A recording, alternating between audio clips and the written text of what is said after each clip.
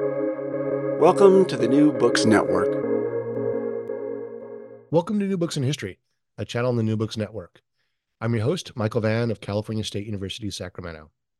Today, my guest is Jeffrey Whyte, and we're going to talk about the birth of psychological war, propaganda, espionage, and military violence from World War II to the Vietnam War, out with Oxford University Press in 2023 and available through open access.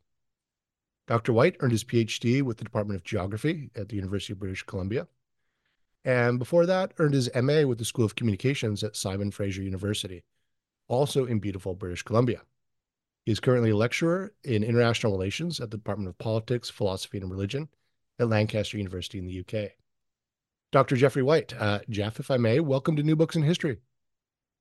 Thanks, mate. Really appreciate it. So before we get into the book, The Birth of Psychological War, Propaganda, Espionage, and Military Violence from World War II to the Vietnam War, would you please tell us a little bit about yourself and how you came to be the scholar that you are, and what drew you to the topic of psychological warfare? Yeah, I mean, I feel like I've had a bit of a circuitous route to where I am now. I started in my undergrad studying philosophy, mostly continental philosophy at a sort of small liberal arts school in Halifax, Nova Scotia, sort of near to where I grew up. It was a program really kind of designed around history of ideas. And sort of contemporary continental philosophy. And from there, I moved to the other coast of Canada, to Vancouver, and I did a master's degree in communication studies, which in Canada is a sort of interesting tradition. There's this critical school of communication studies in Canada that combines cultural studies and political economy. And that was a really, really great place to study and shaped a lot of my thinking about looking at the politics of communication. And then I moved for my PhD to the other side of the city. I started a PhD program in the geography department at the University of British Columbia. I studied with Derek Gregory there, who is doing a lot of writing on the global war on terror, on the history of aerial bombardment. And that's where I sort of learned to take a more geographical approach. And it was a really great environment. There was a lot of students and faculty there working in critical military studies. So it was just a really terrific environment. And on the question of psychological war, I mean, so for me as a young person, the sort of defining political event of that time of my life was the invasion of Iraq and Afghanistan, and this sort of procession of, I mean, tragedies and farces, I guess, really made me uh, want to engage more in the politics of war and those wars.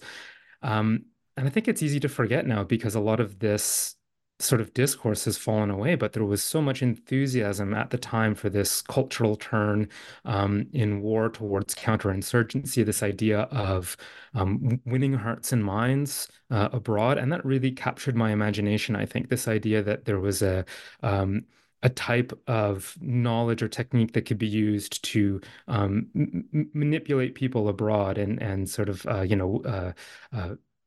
make friends and influence people, right? And the idea is psychological war. It's such a alluring kind of idea, right? It sounds kind of sinister, but a bit but a bit intriguing as well. So I set out in my studies, I think perhaps naively, in fact, I'm sure naively, um, to begin with, trying to think about, how can I uncover or expose what we're doing to, as I say, try to control public opinion, to manipulate people. And of course, you didn't have to scratch the surface very far to realize that, well, we weren't winning a whole lot of hearts and minds. So my interest quickly changed from this question of, well, how are we controlling people's minds in foreign countries, to, well, how did we ever come to believe that this is something that we could do in the first place? So the project took sort of an historical turn there, and I became interested in, or I mean, I guess I sort of ended up trying to write this political history of the idea of psychological war. And the idea of it as a concept in international politics. So it became sort of a genealogy, I guess, of psychological war in that sort of Foucauldian sense.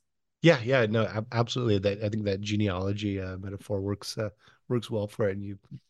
And so you start the book with the great news, somewhat tongue in cheek, that Yeah. psychological warfare is back, kids. What is the conventional or official definition of psychological warfare or psyops, and when was the term first coined and by whom? And you note that there is some debate within the field on, is this an ancient technique, or is this something that's newer? You argue that there's a much newer birth point. Hmm. Yeah, so I think this is really what a lot of the book ends up trying to answer, right? Is where does this concept of psychological warfare come from? And there's no real one agreed upon definition, but I can maybe give you sort of a composite definition, um, the sort of conventional composite definition, which would be any sort of attempt to achieve political goals by influencing the thoughts, beliefs, or feelings of various target audiences or groups. Now, that's an incredibly abstract definition. Um, I can refine that down a little bit because I think there's often confusion about exactly what we're talking about. So, one of the things that we think about when we think about psychological war is tactical psi war or battlefield psychological war. These are the things like dropping leaflets on enemy soldiers or directing loudspeakers towards them, radio broadcasts. These are things like trying to reach enemy soldiers with defection appeals or things like safe conduct passes, right? Like that look like a passport that say if you carry this to the other side, you'll have safe conduct to surrender. Um, and those are often directed towards, again, enemy soldiers. And then there's the idea of strategic psi war, which is the audiences then get a bit more diverse. So these can be civilians in enemy countries, civilians in neutral countries, political leaders. So this is where it becomes a bit more amorphous, and things like um, you know entertainment films, newspapers, books, these can all be considered under the rubric of strategic psychological war. But so I mean, but more often than not, the definition of psychological warfare is often very, again, as I say, abstract and very flexible. One of the first writers on psychological war, one of the first sort of post-war collections that attempted to codify a theory or a definition of psychological war actually came out of Johns Hopkins University. They had what was called the Operations Research Office, which had been contracted with the U.S. Army in throughout the 1950s, and they put out a sort of trilogy of books that were trying to define psychological war. And the first one, I believe, was written by Wilbur Schramm, who is one of these foundational scholars in early communication studies, so like orthodox communication studies, things like public opinion polling and trying to work out the science of public opinion. And he gives this very, by his own admission, circular definition of psychological war, saying, well, psychological war is what psychological warriors do.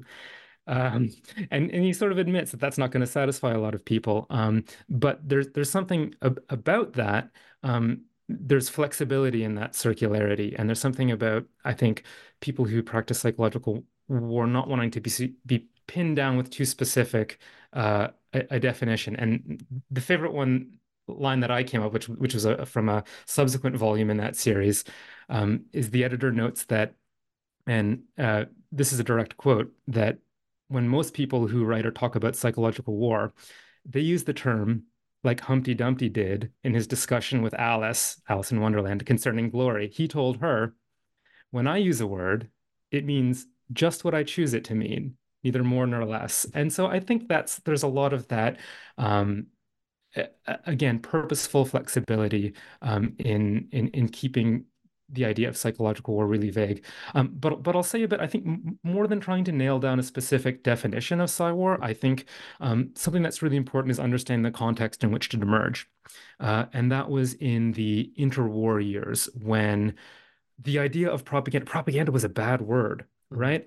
So many people felt so deeply deceived by the sort of large-scale propaganda campaigns that occurred in essentially all of the belligerent countries, and there had been this wave of In the World War One, the Great War. Yeah, that's right, yes. yeah. And there was a huge wave of publishing in the interwar years that were sort of debunking all of the excesses of the propaganda. So propaganda became a really bad word. So I think one of the reasons that we see psychological war is it's a claim that we're not just doing propaganda, or this is something more than propaganda as vulgar deception. There's something productive, there's something scientifically calibrated about this.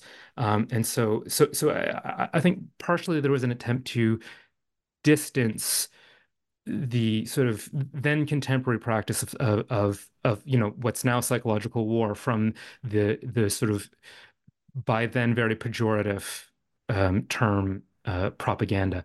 And All so right. so that's the context. And then the other, um, so when we start to think about the origins, it's often traced back to the immediate post-war era. I already mentioned the series of publications by the Johns Hopkins Operations Research Office. There's also like a raft of publications. People like Paul Linebarger write a book about their experience in the Second World War called Psychological War. Daniel Lerner, who eventually becomes one of these MIT modernization theorists, writes a book about Allied war against Germany. And one of the things, and this is what you referenced in the question, all of these authors sort of try to project psychological warfare back into history as if it has this sort of elemental history, or this elemental, it's part of the natural history of war. They'll say things like, well, psychological war is as old as nations. Or And even okay, older, right? You cite authors who say it goes back to the Bible, right? yeah, Gideon's ruse in the Old Testament is the first instance of psychological war. And so what I think this idea of trying to date it back obscures is the very particular circumstances under which the idea of psychological war enters the American political lexicon, essentially in 1940 and no earlier. It sort of comes out of nowhere, more or less. So I spend a lot of time in the book and in that first chapter, especially thinking about those specific circumstances. Yeah. So is that your revision to this conventional definition that it has this birth moment in 1940 and comes out of these unique circumstances? And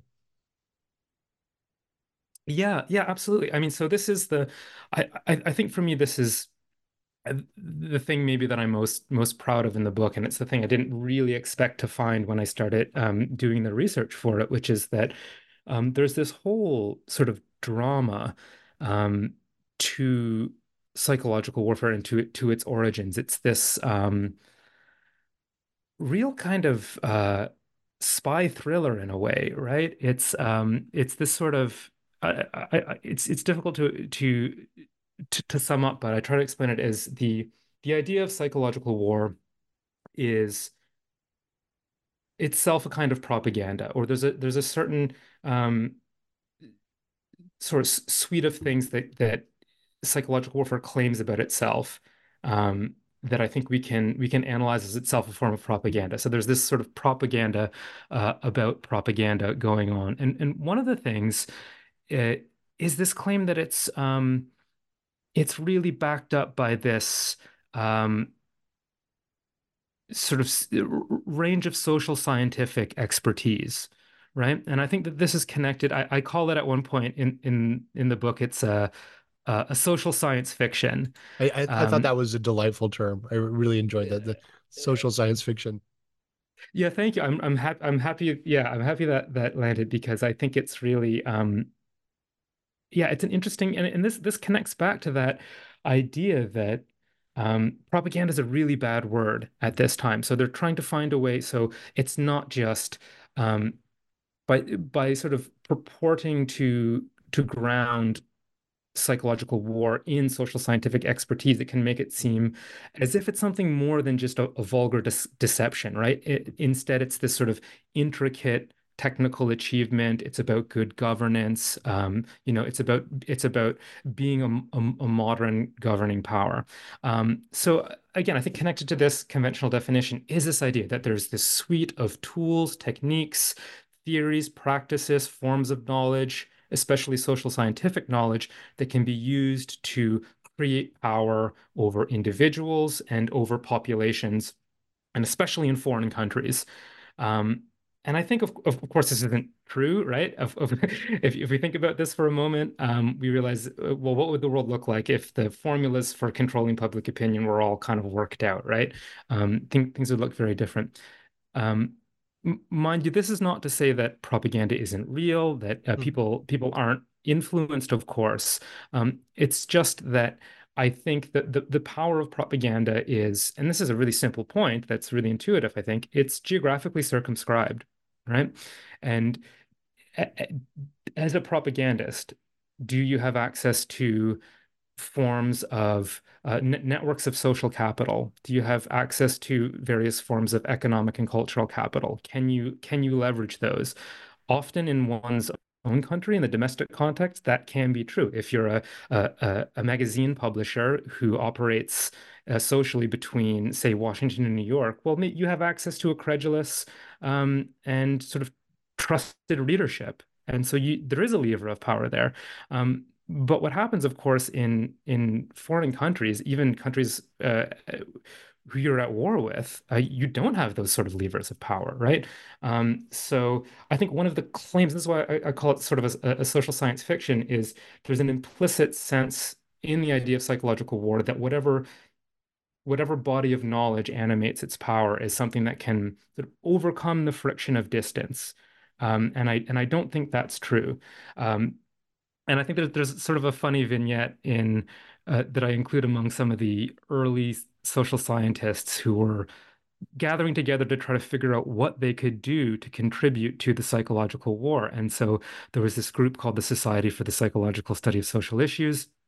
And one of its psychologists, Leonard Dube, um, he says, and this is a direct quote, I really love this. He said, "It was felt that the SPSSI could render a public service at a time of crisis. Nothing was said concerning how war and war propaganda could be analyzed. It was simply and enthusiastically believed that psychologists were capable of doing this." So I love the takeaway there is that, like, well, we don't know what we can do, but we're certainly have to do it. Yeah, no, I love that. And that term social science fiction for me grounds it so much in that moment of um late 50s, early 60s, uh the development of modernization theory, which I think is Hmm. definitely a fellow traveler here, and they're definitely sort of, I don't know what the metaphor is, sort of um, sniffing their own whatever. Like there's a feedback loop, and there's no questioning the very premise. Of course, we can do this. What we're doing, we're not exactly sure, but we'll push this through, and that's such an important insight to the United States relationship with you know the global South, we call it now, but the third world at that time.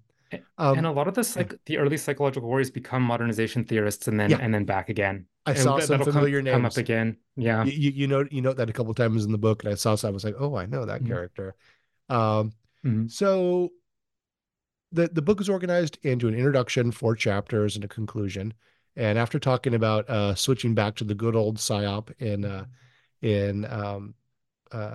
the introduction, chapter Introduction. chapter one is a new geography of defense. Would you walk us through your main points here, and how was this a response to Nazi Germany's moves? Yeah, so I mean, this is where it really becomes like a bit of a pot boiler. I mean, there's this sort of spy intrigue that's happening here that I was just kind of floored to discover. And again, I think this is one of the real contributions of the book, because I think it's not a story that's really told when the history of psychological war gets told. So, and I think here because it really involves, I mean, the argument here and what I try to demonstrate is showing that the origins of psychological warfare as a concept in the United States is deeply linked to the formation of the early intelligence community there. And again, the context is extremely important. So this is 1940. Britain's on the back foot, right? The Dunkirk evacuation has happened. Britain's desperate for the United States to join the war. FDR really wants to get the United States involved. His main problem is that American public opinion is staunchly against intervention, which is not to say that Americans want Germany to win the war. They don't. Overwhelmingly, Americans want Britain to win. They just don't want to get involved in it, right? And this is the classic, I think, the dynamics of interventionism versus isolationism is well understood in this era. Um, but it's very important for how psychological war as a concept arrives on the scene. So one of the things that FDR does is he empowers William Donovan to create one of the United States' first intelligence agencies. Now, Donovan is a Wall Street lawyer. He's a veteran of the First World War. He's extremely well connected socially, and he goes on to become this figure who's regarded as the sort of grandfather of the CIA, right? Wild Bill Donovan is the nickname, right? And so FDR makes him the what's called the coordinator of information, or he's the office creates the office of the coordinator of information, which is sort of a mouthful, but the COI, the coordinator of information. And this is the predecessor to what becomes the Office of Strategic Services, the OSS, which then goes on to sort of become the CIA. So that's the sort of genealogy here. And so Donovan immediately starts collaborating with his British counterpart, who's a Canadian industrialist named William Stevenson. And there's been books written about him as well. His spy code name is Intrepid, right? This is the spy called Intrepid. And William Stevenson is heading a branch of British intelligence called the British Security Coordination, BSC. And it's running its program out of 30 Rockefeller Plaza in New York. So, that if you've seen the show 30 Rock or where Saturday Night Live is recorded. Or And the they're Christmas tree, running the annual Christmas tree. We are that's right, yeah. recording in December. That's correct, yeah. And so it's such a storied building. And so they're operating out of undercover of a passport office. And so William Donovan and William Stevenson, the two Williams, sort of team up.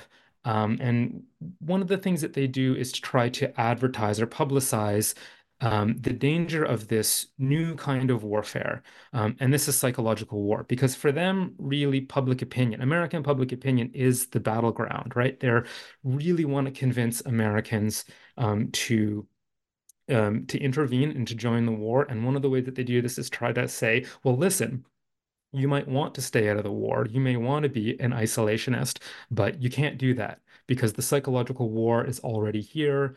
We're already under attack and we're already losing because we're being convinced to stay out of the war. And so a lot of the chapter really deals with the details. I mean, I think the key figure here is a journalist named Edmund Taylor, really fascinating individual. He was working for the Chicago Tribune as a correspondent in Paris. And he witnesses firsthand the Nazi invasion of Paris. And he flees, he manages to get out of the country. And he sort of very quickly, he rushes the publication of a sort of dramatized version of his own and his wife's journals and diaries at the time. And this book is published under the title The Strategy of Terror. And it purports to reveal the secrets of Germany's psychological war in Europe. Now, when you read this book, it's very light on specifics, actually. You keep kind of waiting for the black box to get opened up, and it doesn't really happen. But I mean, it does talk about the sort of terrifying nature of the Blitzkrieg and what it's like to, have an army approaching. But there's something that's really interesting as well about this claim that he keeps making, which is that, the European countries they weren't defeated militarily. They were beaten psychologically. It was their psychological resolve that failed them. So this makes, again, so this doesn't aggrandize Germany's military power, right? So it makes them seem like a sort of a defeatable enemy. Um, but anyway, so Taylor's he sort of gets hooked up with this network that the two Williams are putting together, and gets sort of incredible access. He has this huge spread in the New York Times. He has a huge spread in Fortune magazine, which was being run at the time by Charles Douglas Jackson, one of these other sort of intriguing figures in the book, who later becomes um, the sort of head of U.S. psychological war. In fact, Allied psychological war under Eisenhower in the actual theaters of war, and then he becomes Eisenhower's advisor, President Eisenhower's advisor on psychological war. So he's one of these, again, intriguing figures. But Taylor really starts to, and when I make this claim that psychological war is a kind of social science fiction, we get some of these really, I guess, sort of pulpy stories that come out of Taylor. Like he'll say things like psychological war, Germany's perfected it. It is scientific knowledge. This is a direct quote, scientific knowledge of the inner forces which determine opinion and control nerves. And so it's this, again, there's this idea that, as you're sort of saying, in the 1950s, there's this enthusiasm for sort of futuristic super science, but there's also this sort of dialectical of enlightenment thing happening, right? There's this fear that, well, first of all, there's this very mechanical view of human nature and thinking, but there's also a fear that knowledge of that nature can be bent against us and manipulated, and that it will lend itself to this kind of frictionless manipulation. Um, and I mean, some of I mean, he's really like, despite also sort of talking about psychological war as this sort of hyper futuristic, hyper advanced super scientist, he also says things like, watching Germany's psychological war was like some sort of magical war of witch doctors in primitive savages willing each other to destruction. So there's this interesting and contradictory sort of civilizational discourses that happen around psychological war, where Germany seems to be both hyper advanced but also kind of quote unquote savage at the same time. But it's very, I mean, I think what you come away with is this idea that it's terrifying. To be a target of psychological war is very terrifying. And so I think what Taylor's work does, there's two big consequences of this, of thinking about psychological war, or if psychological war is a real thing, it has these two major consequences. And the first is that it creates, for the everyday American, I mean, for the whole nation, for everyone, certainly, for the whole population, but also for specific individuals, to know things about the war, to understand yourself not as just a passive spectator of the war, but an active combatant, right? It's someone who, by virtue of how you comport yourself, the things you believe, the things that you know about or don't know about, how you feel about the war. Um, the idea of psychological war encourages you to understand these things about yourself, not as separate from, but integral to the war. And so the first advertisement, there's an advertisement for Taylor's book in the New York Times, which is, from what I can tell, the first instance of the term psychological war in the New York Times is in this advertisement for his book. And the tagline for the advertisement is, "You are public opinion, therefore you are an enemy target." And so there's this really pointed use of the second person, right? And really this about hailing the individual as a both a sort of subject and an object of psychological war. So that's the first, I think, really important thing that psychological warfare does, is it sort of hails the individual, right? And it interpolates them into the war itself.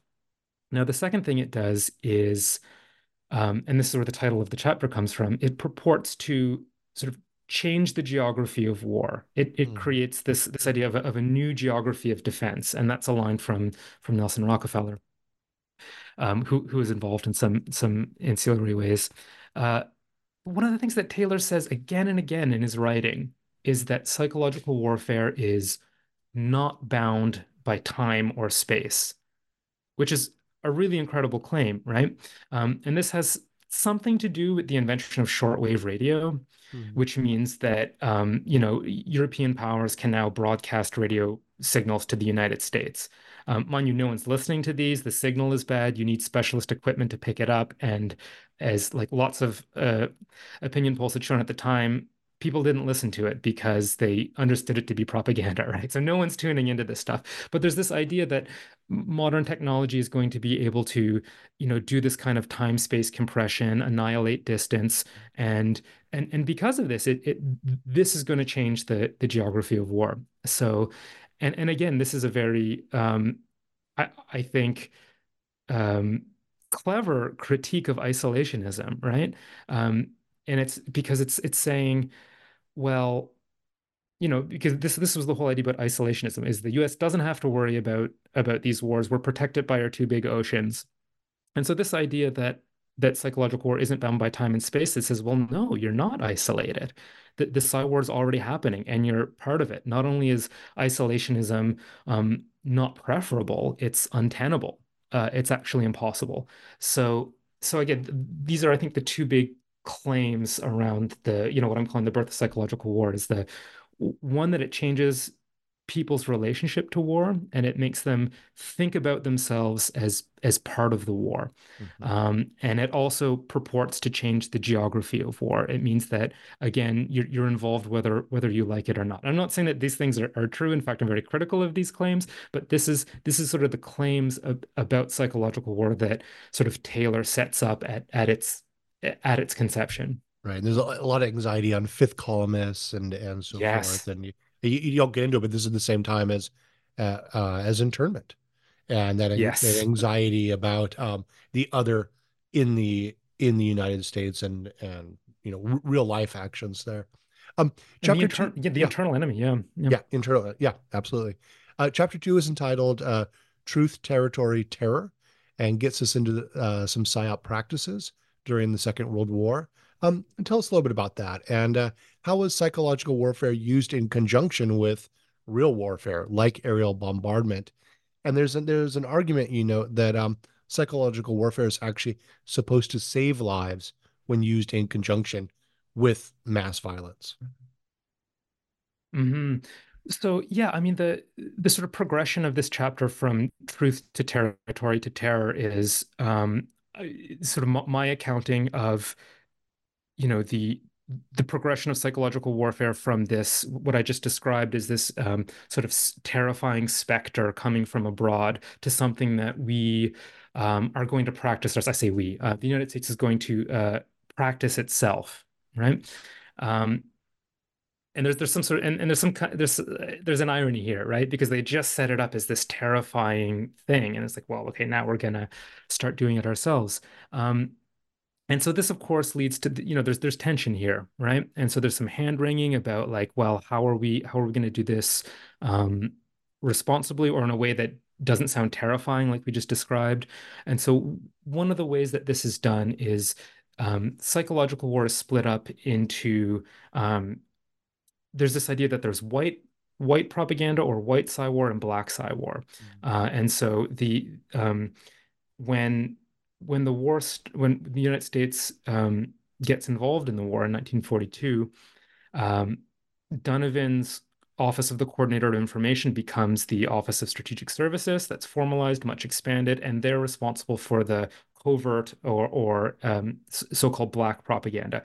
But then there's another organization called the Office of War Information, or the OWI, that's responsible for the overt or so-called white propaganda, the things that are attributable to the United States. And so this is where we start to see the idea that the United States can differentiate itself from the vulgarity of World War I propaganda or the terror of German psychological warfare through a so-called strategy of truth. So there's this idea, and this sort of becomes a key phrase for US psychological war all through the Cold War, is this idea that the truth can fight for us, the truth is our weapon. Um, and again, there's this implicit claim here that in the right hands, psychological war can be more than just deceptive. It can be productive, right? It can help build morale, for example. And I haven't spoken about it much, but this is one of this idea of morale is sort of one of the twin morale and psychological war, these sort of twin concepts that grow up side by side, right? War is able to attack morale. Morale is able to defend against psychological war. So they've got the strategy of truth. So does this mean that the United States will never lie and always tell the truth? Well, no, they have the OSS for that. But what it really means is that um, the US is going to try to conduct its propaganda in a way that doesn't seem like overt propaganda, right? They're going to um, use, they're going to sort of adopt the tones of objective, neutral, more or less liberal political discourse to do things like highlight favorable news and downplay negative news. They're going to try to influence the framing of issues, etc. And this isn't really all that revolutionary. I mean, this is also how Germany was conducting its propaganda, right? Um, because again, at the time, there was so much fear that any kind of propaganda that smelled too much like propaganda was instantly going to turn people off, right? So there was very much an idea that propaganda needed to appear, at least in its tone, objective and neutral. And so what happens when we get to the battlefield? Well, it doesn't go particularly well. Because as I say, you need these kind of, I think for influence to effectively work, you have to be integrated into trusted circuits of information circulation, right?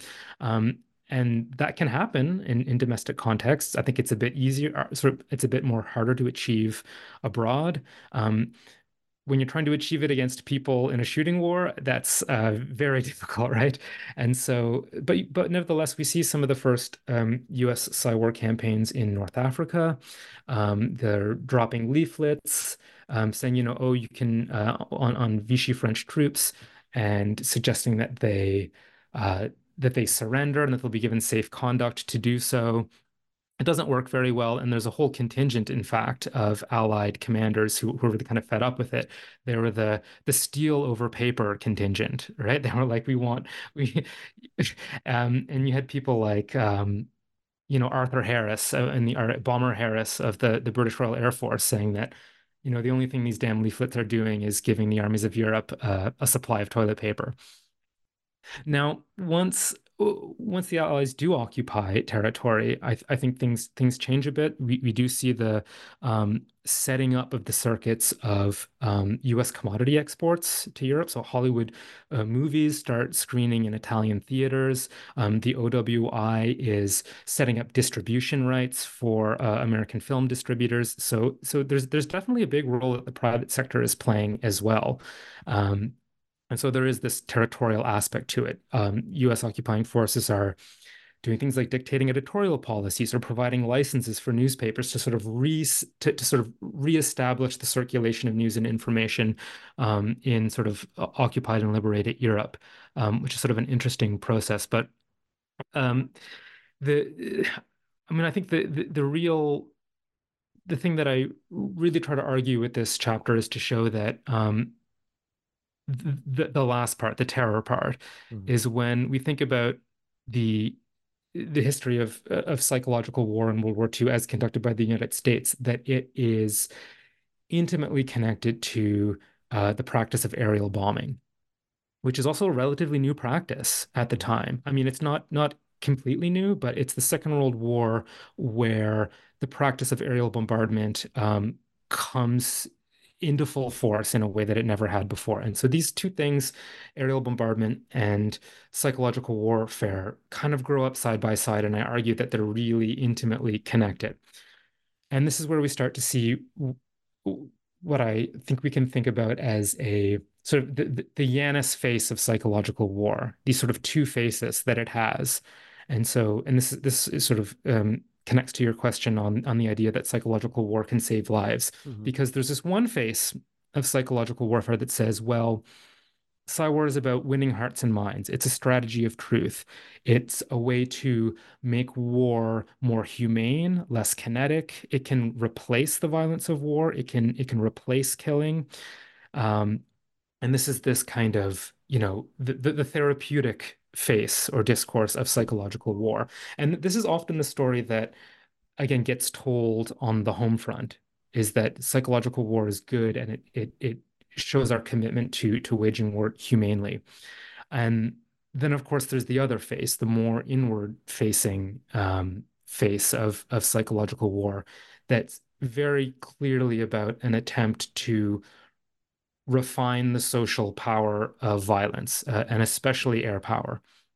So air power is something that, I mean, since the late 19th century and the scramble for Africa, European powers had um, were committed to trying to translate into political power. There's this whole doctrine of colonial air policing that tries to use bombing as a lever over populations for pacification, and try to, like, can we use bombing to make people do what we want? Um, and yeah, and I owed a lot here to my supervisor, Derek Gregory, who's done a lot of work on the history of aerial bombing here. And so it was really in that context that I sort of understood how psychological war connected to that history. Um, because bombing in the Second World War is not just seen as this strategy to kill and destroy, although it certainly is this, but it's also understood as a kind of communication. Bombing's understood as a kind of communication, both to populations and to political leaders. And there's this idea that emerges that if you bomb heavily enough, if you destroy the quote unquote morale of a population, if you sort of torture the body politic enough, then it will rise up and overthrow its leaders. And this is an idea that's actually still very much alive today. I'm not sure if Even we, though the entire 20th history of the 20th century pulls the rug out from underneath that idea. I mean, the exact opposite happens time after time. I don't know how I mean, has this ever happened? Has this ever happened in reality? But it's one of these ideas that fails forward continuously. But there's this optimism that I think, and again, it goes back to this, these like sort of modernization conceits, right? Is that forms of social scientists can be leveraged to make bombing socially legible to its victims, so that bombing doesn't appear as this kind of quote unquote unexplained ultimatum. So we see the integration of psychological war operations into bombing raids and campaigns. And there's this sort of cycle where um, a leaflet bomb will be dropped. And so it'll say, surrender now, please, we're targeting this city, evacuate this city. Bombs are going to be dropped, like surrender now. And then the bombing will happen, and then more leaflets will be dropped that'll say, okay, ready to surrender. And sometimes the tone of these leaflets was quite cruel and mocking. So there's a sense in which psychological war was seen, and this is, its other face, as a way to refine the terror of violence in war, and to make violence socially and politically productive. But of course, yeah, as you said, as you rightly said, we know that this doesn't really work. And they knew it at the time. There's writing at the time that suggests the opposite, right? We know what London's experience under the Blitz was. We know the galvanizing effect that Pearl Harbor had on American public opinion. Bombing tends only to increase the resolve and resentment of its victims, right? As you say.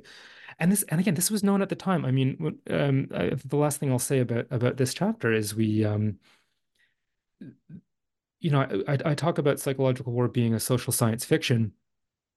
I mean, there was a anthropologist named Alexander Layton who was working with the Office of War Information, and he was studying Japanese morale. So they do things like really interesting things, like intercepting journals. They're doing interviews with prisoners, and he had formed a picture of Japanese morale, which suggested that morale was very low, and that Japan could potentially be convinced to surrender. But one of the things that was preventing them from doing so was the fear of reprisal, the fear of what would happen to them if they did lose. And so he was saying to he was trying to say to his commanders up the line, saying, listen, if we continue to bomb like this, we're confirming their worst fears, and that's going to make them less likely to surrender.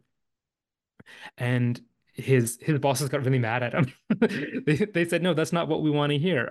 What we want to hear is that Japanese morale is invincible, which was itself part of Japan's own propaganda to get Americans to believe that, right? And that bombing is the only way to weaken that invincible morale. Um, so he concludes, he wrote a retrospective on his experience after the war, and he says, I think this line that's quite incredible. He says that the military uses social science the same way that a drunk uses a lamppost, which is for support rather than illumination. Yeah, that's fantastic. Yeah, well. So chapter 3, Covert Crusade, we get into the Cold War. How does PSYOPs evolve in the American campaign or crusade against communism? Yeah, so the big thing that happens for psychological warfare is that in 1953, the United States Information Agency is created. Now, this is the outgrowth if the CIA grew out of what was the OSS, the United States Information Agency grows out of what was the Office of War Information. And there's an irony here because um, the USIA was supposed to signal the end of psychological war, the death of psychological war. Of course, not in practice, but of course, the term had taken on somewhat of a sinister connotation, right? It's sort of, and again, it sounds scary. It's one of those things where a pejorative meaning sort of chases the thing, no matter what sort of euphemism is used at the time. But they eventually settle on this term public diplomacy sort of later on. Um, but of course, it's like that Mark Twain joke. The rumors of psychological war's death were greatly exaggerated. And so this is, this is where I started to do a lot of archival work. And one of the interesting things about the USIA is you couldn't really do a lot of research on it. Because one of the law that brought it into existence was called the Smith-Mundt Act, and one of the things that it stipulated was that the products produced by the USIA couldn't be circulated within the United States. Mind you, that did happen a number of times, so it wasn't really, but it's often interpreted, though some disagree. It's often interpreted as a domestic dissemination ban. So basically, the USIA can't do propaganda against the American public. Like But the as CIA, is not supposed to operate in the United States. It's all extra. Interesting. Yeah.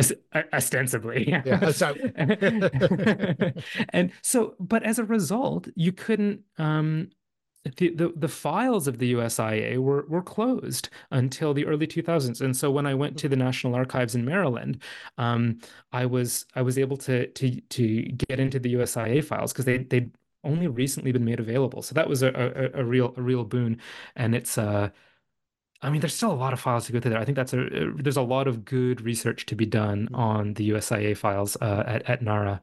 Um, but yeah, so it's sort of funny, right? Because this is the moment when the USIA, so PSYWAR is supposed to be gone, but in fact the USIA represents the sort of massive expansion and crystallization of the United States psychological war capacity that had been established through its series of outposts during the Second World War, and as you can see in the archives, basically, over the course of a decade, almost every country in the world, there's a plan, there's a country plan that says, okay, what type of messages do we want in this country? What kind of messages do we want for the domestic audience there? What kind of messages do we want for Americans about this country? And so there's these country plans that sort of coincide with this broader turn towards regional and area studies that's emerging at this time. And so that's the sort of broader context of psychological war. But the chapter, yeah, it focuses actually not on the USIA, but on this campaign that the CIA runs, which by their own accounting was what they call one of the longest running and most successful of its covert operations in the campaign. And that was, of course, to secretly run Radio Free Europe. And now Radio Free Europe is more of a kind of a household name, but I think it's really easy to forget that during its first 15 years, it was again covertly run by the CIA, and it was sort of masquerading as this civil society organization that was led and funded by concerned citizens and grassroots funding. So the specific front group was called the National Committee for a Free Europe, and that committee ran a campaign called the Crusade for Freedom. And the Crusade for Freedom was part fundraiser, part advocacy network that uh, solicited funds for Radio Free Europe, which would then in turn broadcast sort of pro-Western, pro-capitalist, pro-liberalism messages, sometimes to Europe, but mostly to the Warsaw Pact countries in Eastern Europe. Um, and yeah, but my argument here is that as much as this campaign was about reaching the sort of communist countries in Europe, it was also about targeting Americans and sort of bringing Americans on board for the ideological Cold War. And so I'll just give sort of one example from the chapter, which I really love, which is this idea of the truth dollar. Yeah. So one of the things the Crusade did was because there was this idea that Radio Free Europe was completely supported by Americans who were who wanted to sort of themselves become psychological warriors, right? It was this idea that by funding Radio Free Europe, by sending in a truth dollar, that you could fund the psychological war that was being waged against communism. And again, it's that theme of transforming the sort of ordinary civilian from a passive spectator to an active participant in war, right? And I think there's something again kind of genius about it because the symbolism of the dollar as an investment. I mean, it's it's a very low amount of money, so the symbolic investment, the sort of the spiritual investment of the individual in the so-called fight against communism, I think is really smart because it does this thing to conflate market exchange with political freedom. Mhm. And it positions the US dollar as the sort of unit of political agency, right? Quite yeah. So it's interesting. And but the sort of punchline here is that for every dollar that the Crusade for Freedom raised, for every truth dollar they successfully solicited, they actually lost money. I can't remember, but something like it cost them $1.50 to raise the dollar because of the administrative costs and things like that. So they were losing money, but of course, Radio Free Europe was fully funded by the But CIA. also, as you just noted, there's that effect of enrolling the average American into being a cold warrior, into being an anti-communist crusader. So actually losing money on that, it's not losing money, that's investment. You're getting a return on investment by making the average American a part of this campaign, right?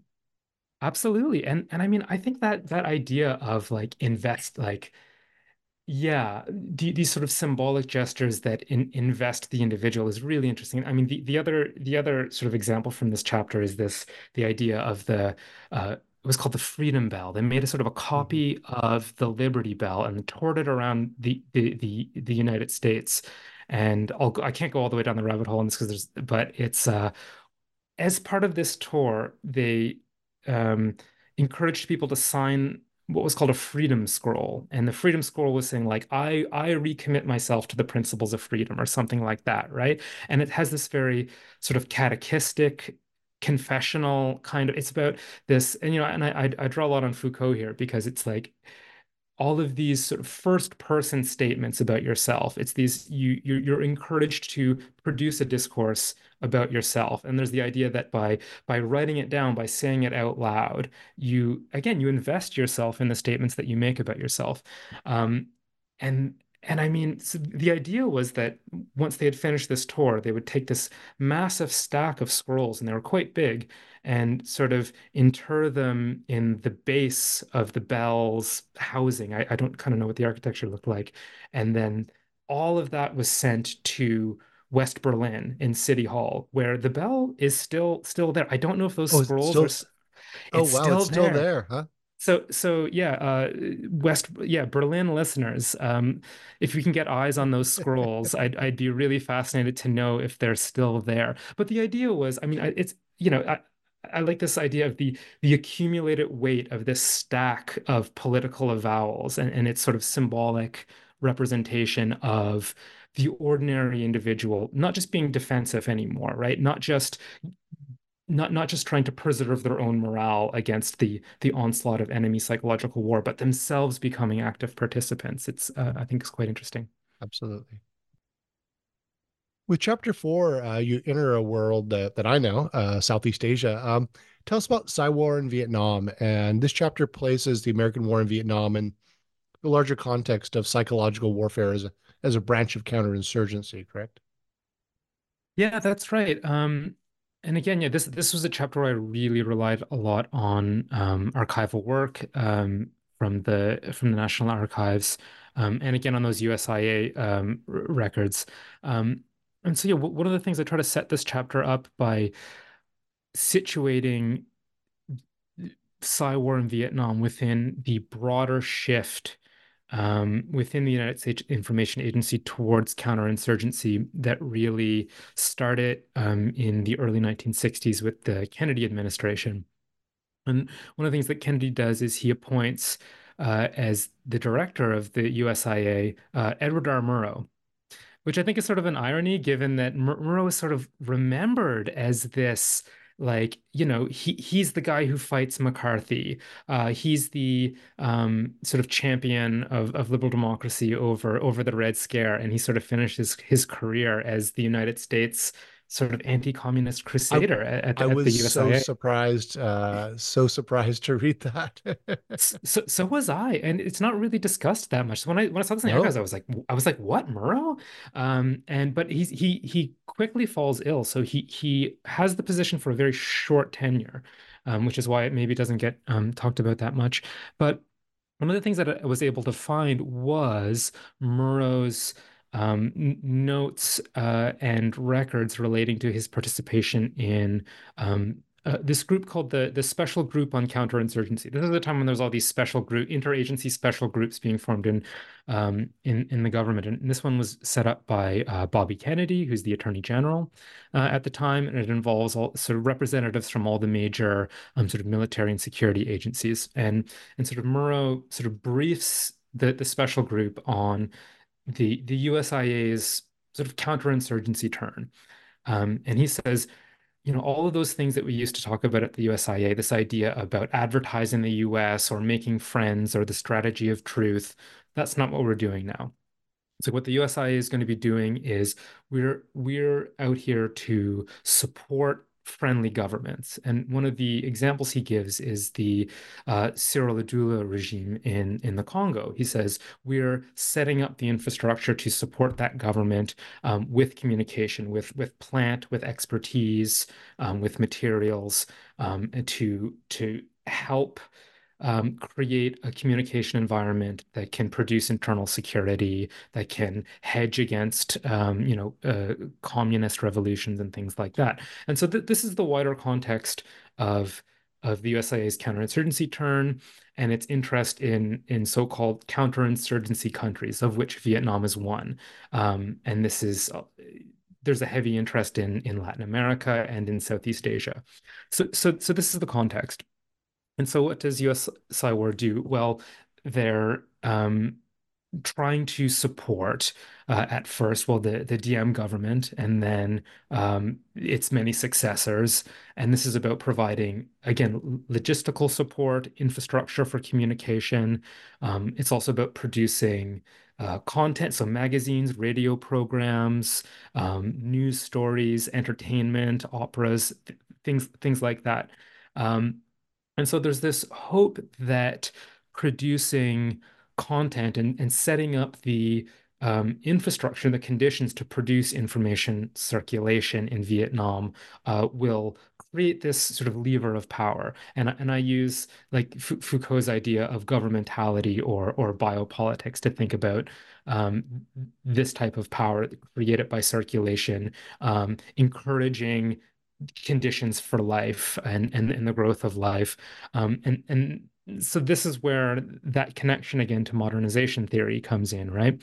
There's this hope that in setting up the conditions for modern communication as they see it anyway, that they can create um, so-called modern individuals, and that these modern individuals will be malleable in a way as they become modern subjects and take leave of sort of traditional life. And so again, we see here pop up, one of those first books on psychological wars written by Daniel Lerner.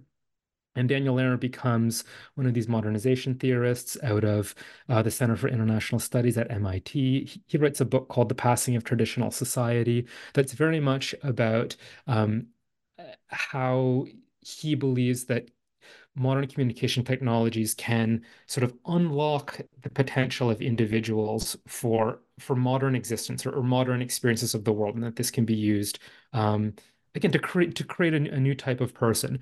And this sort of, I guess hubris we see very much within the types of cyber organizations that are established in Vietnam. So the most influential one being the Joint United States Public Affairs Office, that's JUSPOW, and that's established in 1965, now under the Johnson presidency. And its first director is this guy, Barry Zorthian, who's sort of a legend in US public diplomacy.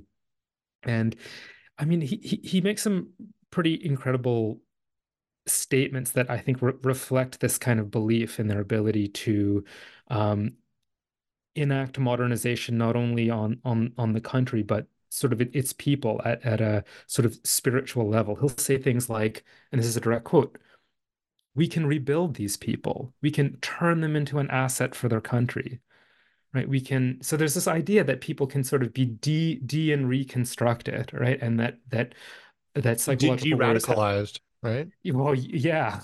And yeah, they can be de-radicalized or they can be pacified. And so he'll say things like we can be more effective than the military. We can remove combatants from the battlefield. Of course, well, does this happen? Well, that's another question.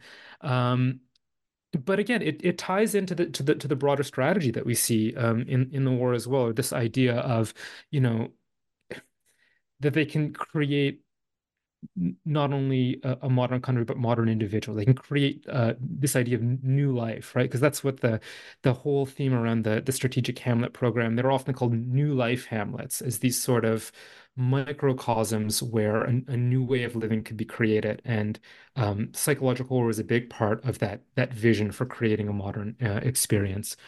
Um, Again, I do think that this is quite hubristic, right? And some of the, but nonetheless, some of the efforts that were undertaken are quite remarkable. There was an effort to construct a national television network, so a single unified TV network that would cover the entire country. Um, and so I think the Army brings in NBC's international division, and so they contract. So again, we see lots of private sector actors sort of coming in, and so the goal is to produce a national television audience over which they can have influence and through which they can help shape the contours of an emergent nationalism that will be friendly, right? Um, and there's this sort of belief that um, through exposure to these sort of technological marvels or the marvels of modern communication, that again people will sort of be dazzled by the experience, and it will make them want to integrate themselves into quote unquote modern life, Yeah, I mean, which dare yeah. I venture this with a Yeah. Canadian with a background in communications, but maybe the medium is the message, right? I mean, Yes, that's it's the well. it's the Marshall McLuhan cliche. I mean, communicating yeah, via television, putting televisions. What are there? I think some of them are like run by generators in villages where people could gather together and watch this yeah. modern marvel.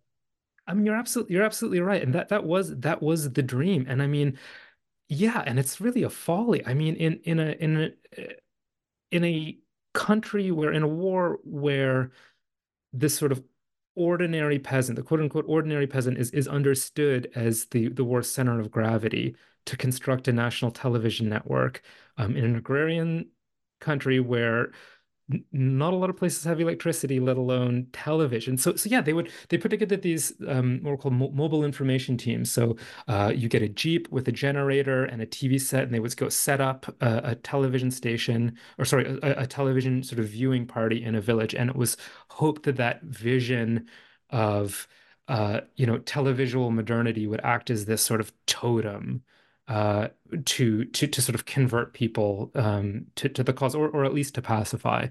Um, so You this know, is that. the French did a similar thing a couple of generations before Is that right? with film and setting up movie Hmm. projectors and showing films in various villages and a lot of public health films which I looked at in my work on history of Oh. disease. But there's a lot of talk about simply setting up this projector in this village in central Vietnam is going to, well, win hearts and minds. And the technology is going to be so seductive that, of course, they're going to get enrolled in the French civilizing mission. Yes, exactly.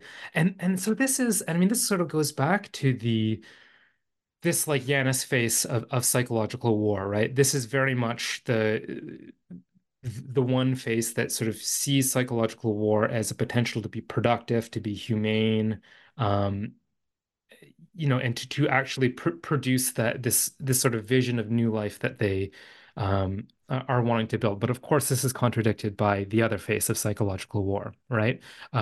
Which is remains sort of deeply integrated and wedded to strategies of aerial bombardment, which of course are strategies of terror, right? And so what we see that it's a very similar story to the one I described in the Second World War, is that there's an integration of sort of psychological war operations with bombing campaigns, and indeed there's an understanding among commanders that bombing itself is a form of communication. In James Gibson's book Techno War in Vietnam, he makes this argument very convincingly that um, bombing was seen as a form of communication, and I mean the types of like leaflets that you discover. I mean, it's again, there was very much an effort to advertise the industrial capacity of the United States and its ability to sort of produce this scale of killing and the scale of destruction, um, and also to advertise the willingness to continue to use it. So this is again, this kind of speaks to these two faces of psychological war and how they're kind of constantly in tension with one another. There's these sort of biopolitical ambitions, right? This idea that cyber can be productive and create life, that always is rubbing up against the, I guess, more necropolitical reality of the killing that is sort of always inescapable in war. And I guess one of the, you know, this, I mean, I think one of the really a good example of this was that, you would see these leafleting campaigns that would, I guess this sort of sums up the contradiction, that would sort of be advertising the United States' ability to provide medical aid. They said, if you're injured, we can guarantee you medical care against injuries. And it's like, well, where did those injuries come from in the first place? Right? I mean, these are injuries pursuant to sort of, the massive bombardment that occurred in Vietnam. So this is again the contradictions, and I think that's really what I tried to show with the book, is that this idea of psychological war isn't as neat as it might seem. It's in fact full of these contradictions, and we should be careful not to take at face value the claims that psychological war tends to make about itself. Yeah, absolutely. So what were some of the more surprising or amusing things you encountered in your research? I mean, my favorite sort of history shenanigans was, as you talked about, around the Radio Free Europe and the the secret funding, and convincing the American public that it was civil society. I Yeah. found that so fascinating. What were some of the others that popped out at you? Well, I mean, I guess for surprising, I really didn't expect the project to be as historiographical as it was. Yeah. I really didn't expect to tell a different story about the historical origins of psychological war than are often told. So that was sort of surprising for me. Um, yeah, amusing. I think there's something about sometimes I dread, some people ask, well, what do you research? And I'll say, oh, psychological war. And someone will inevitably say to me, ah, yes, but have you read Sun Tzu's The Art of War? And there's which reflects there's this idea, I think, that, there are these sort of like truths that these like bromides that you can um if you can learn, there's this sort of secret wisdom of warfare that provides some kind of transcendental access to power. And I think there's a certain type of guy out there that really loves that, right? And so sometimes it's like you get involved in those conversations, like, oh no. Yeah, But there's a lot of them live near me and work in Silicon Valley. yeah, I bet that's right. And so, but it speaks to Bromide would be the word. I mean, bro. yeah, that's really good. But so I mean, there's this misconception, I think, about psychological war, from both its proponents and detractors, I think, right? And they both strangely agree on something, which is the idea that psychological war represents a coherent body of knowledge that can be translated into social and political power. So there's a belief in the efficacy of psychological warfare by its proponents as an endorsement of psychological war, but then there's also a belief in its efficacy by its detractors as a condemnation. I say, oh, we gotta stop them from doing this stuff, right? And so I think both of those beliefs in their own way are kind of symmetrical, and they may prevent us from seeing that psychological warfare is maybe not all of the things that it claims to be. And so I think that's one of the surprising things that I found. And so that's one of the things that I tried to do with the book, is to sort of challenge the idea of what psychological war is on a more fundamental level. Yeah. Um, any thoughts on the future of psychological warfare? I mean, in the conclusion, you reference Russian misinformation campaigns in 2016 and Brexit and so Yeah. forth. Any thoughts on where we're at, or what the future is? I mean, I don't love to speculate, but I mean, if I do, I mean, I think that what we'll likely see when we hear about psychological war in sort of popular political discussions is that it will become more and more conflated with um, legitimate forms of domestic political dissent and protest and dissidence. Um, and we saw this in fact, I have an article out about this that's also in open access.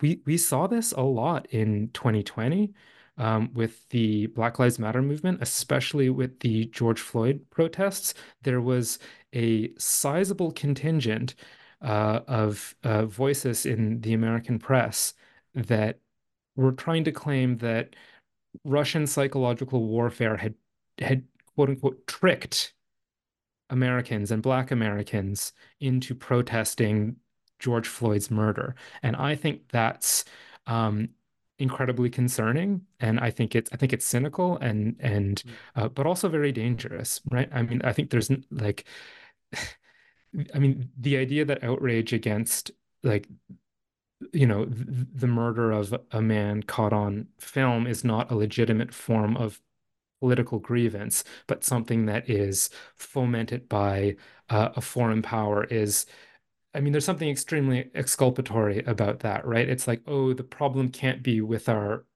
society. It's about outside agitators or it's outside influence. And so I think we're likely to see those kind of that kind of rhetoric continue to circle around the idea of psychological war and what it's capable of doing.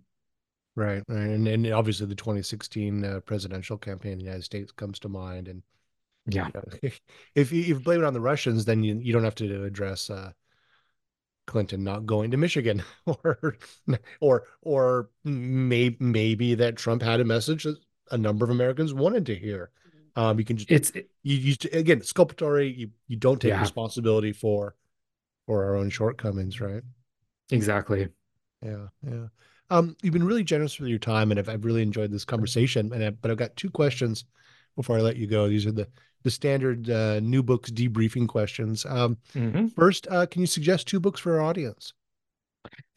Yeah, I mean, so I guess I'll say if you are interested more in psychological war, there's a really great book by Christopher Simpson called The Science of Coercion that is a very um, sort of tightly focused study of um, early communication studies in the 1950s, especially around the journal Public Opinion Quarterly, Mm. where a lot of these early ideas about psychological war and the power of propaganda get kind of worked out. And he does a really excellent deconstruction of that literature. And so I think that's the sort of if further reading in psychological war.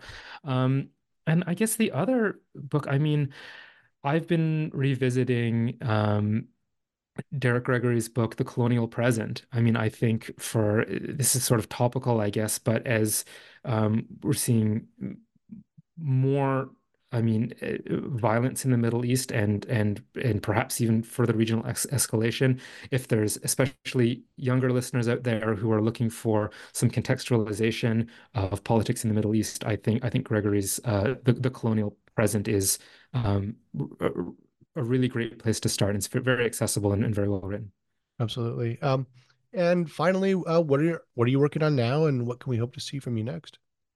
Yeah, I mean, hopefully, I've been working on an article about the idea of active measures, which Mm. is so I give it sort of a similar treatment to psychological war, which is to say, I'm trying to find out how the idea of active measures entered the sort of U.S. political discourse, because this is, as you said, around the 2016. This is a term that returned to political discourse.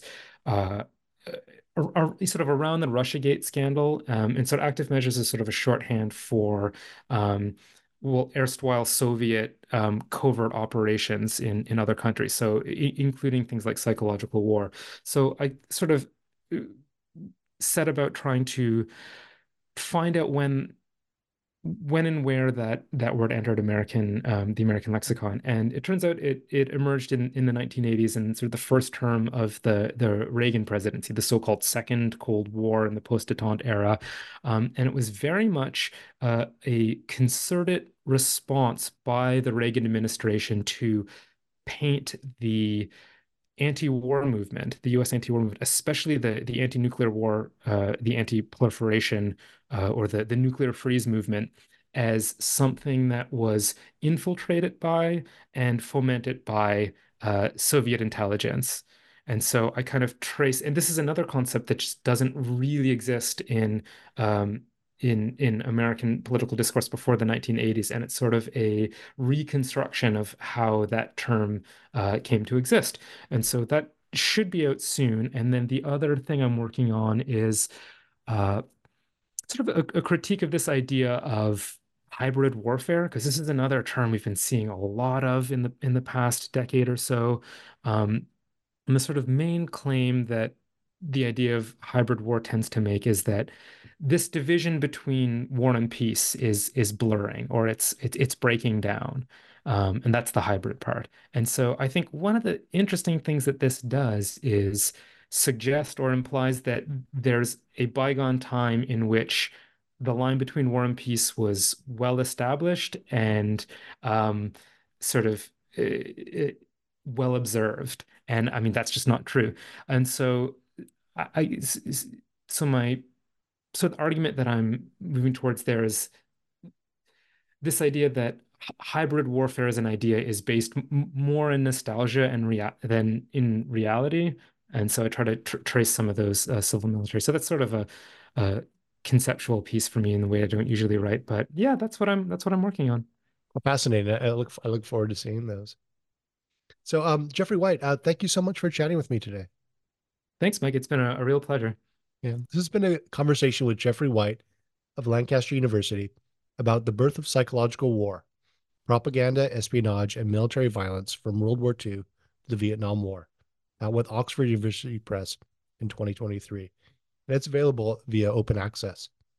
I'm Michael Vann of Sacramento State University. This has been an episode of New Books in History, a channel on the New Books Network. Thank you for listening.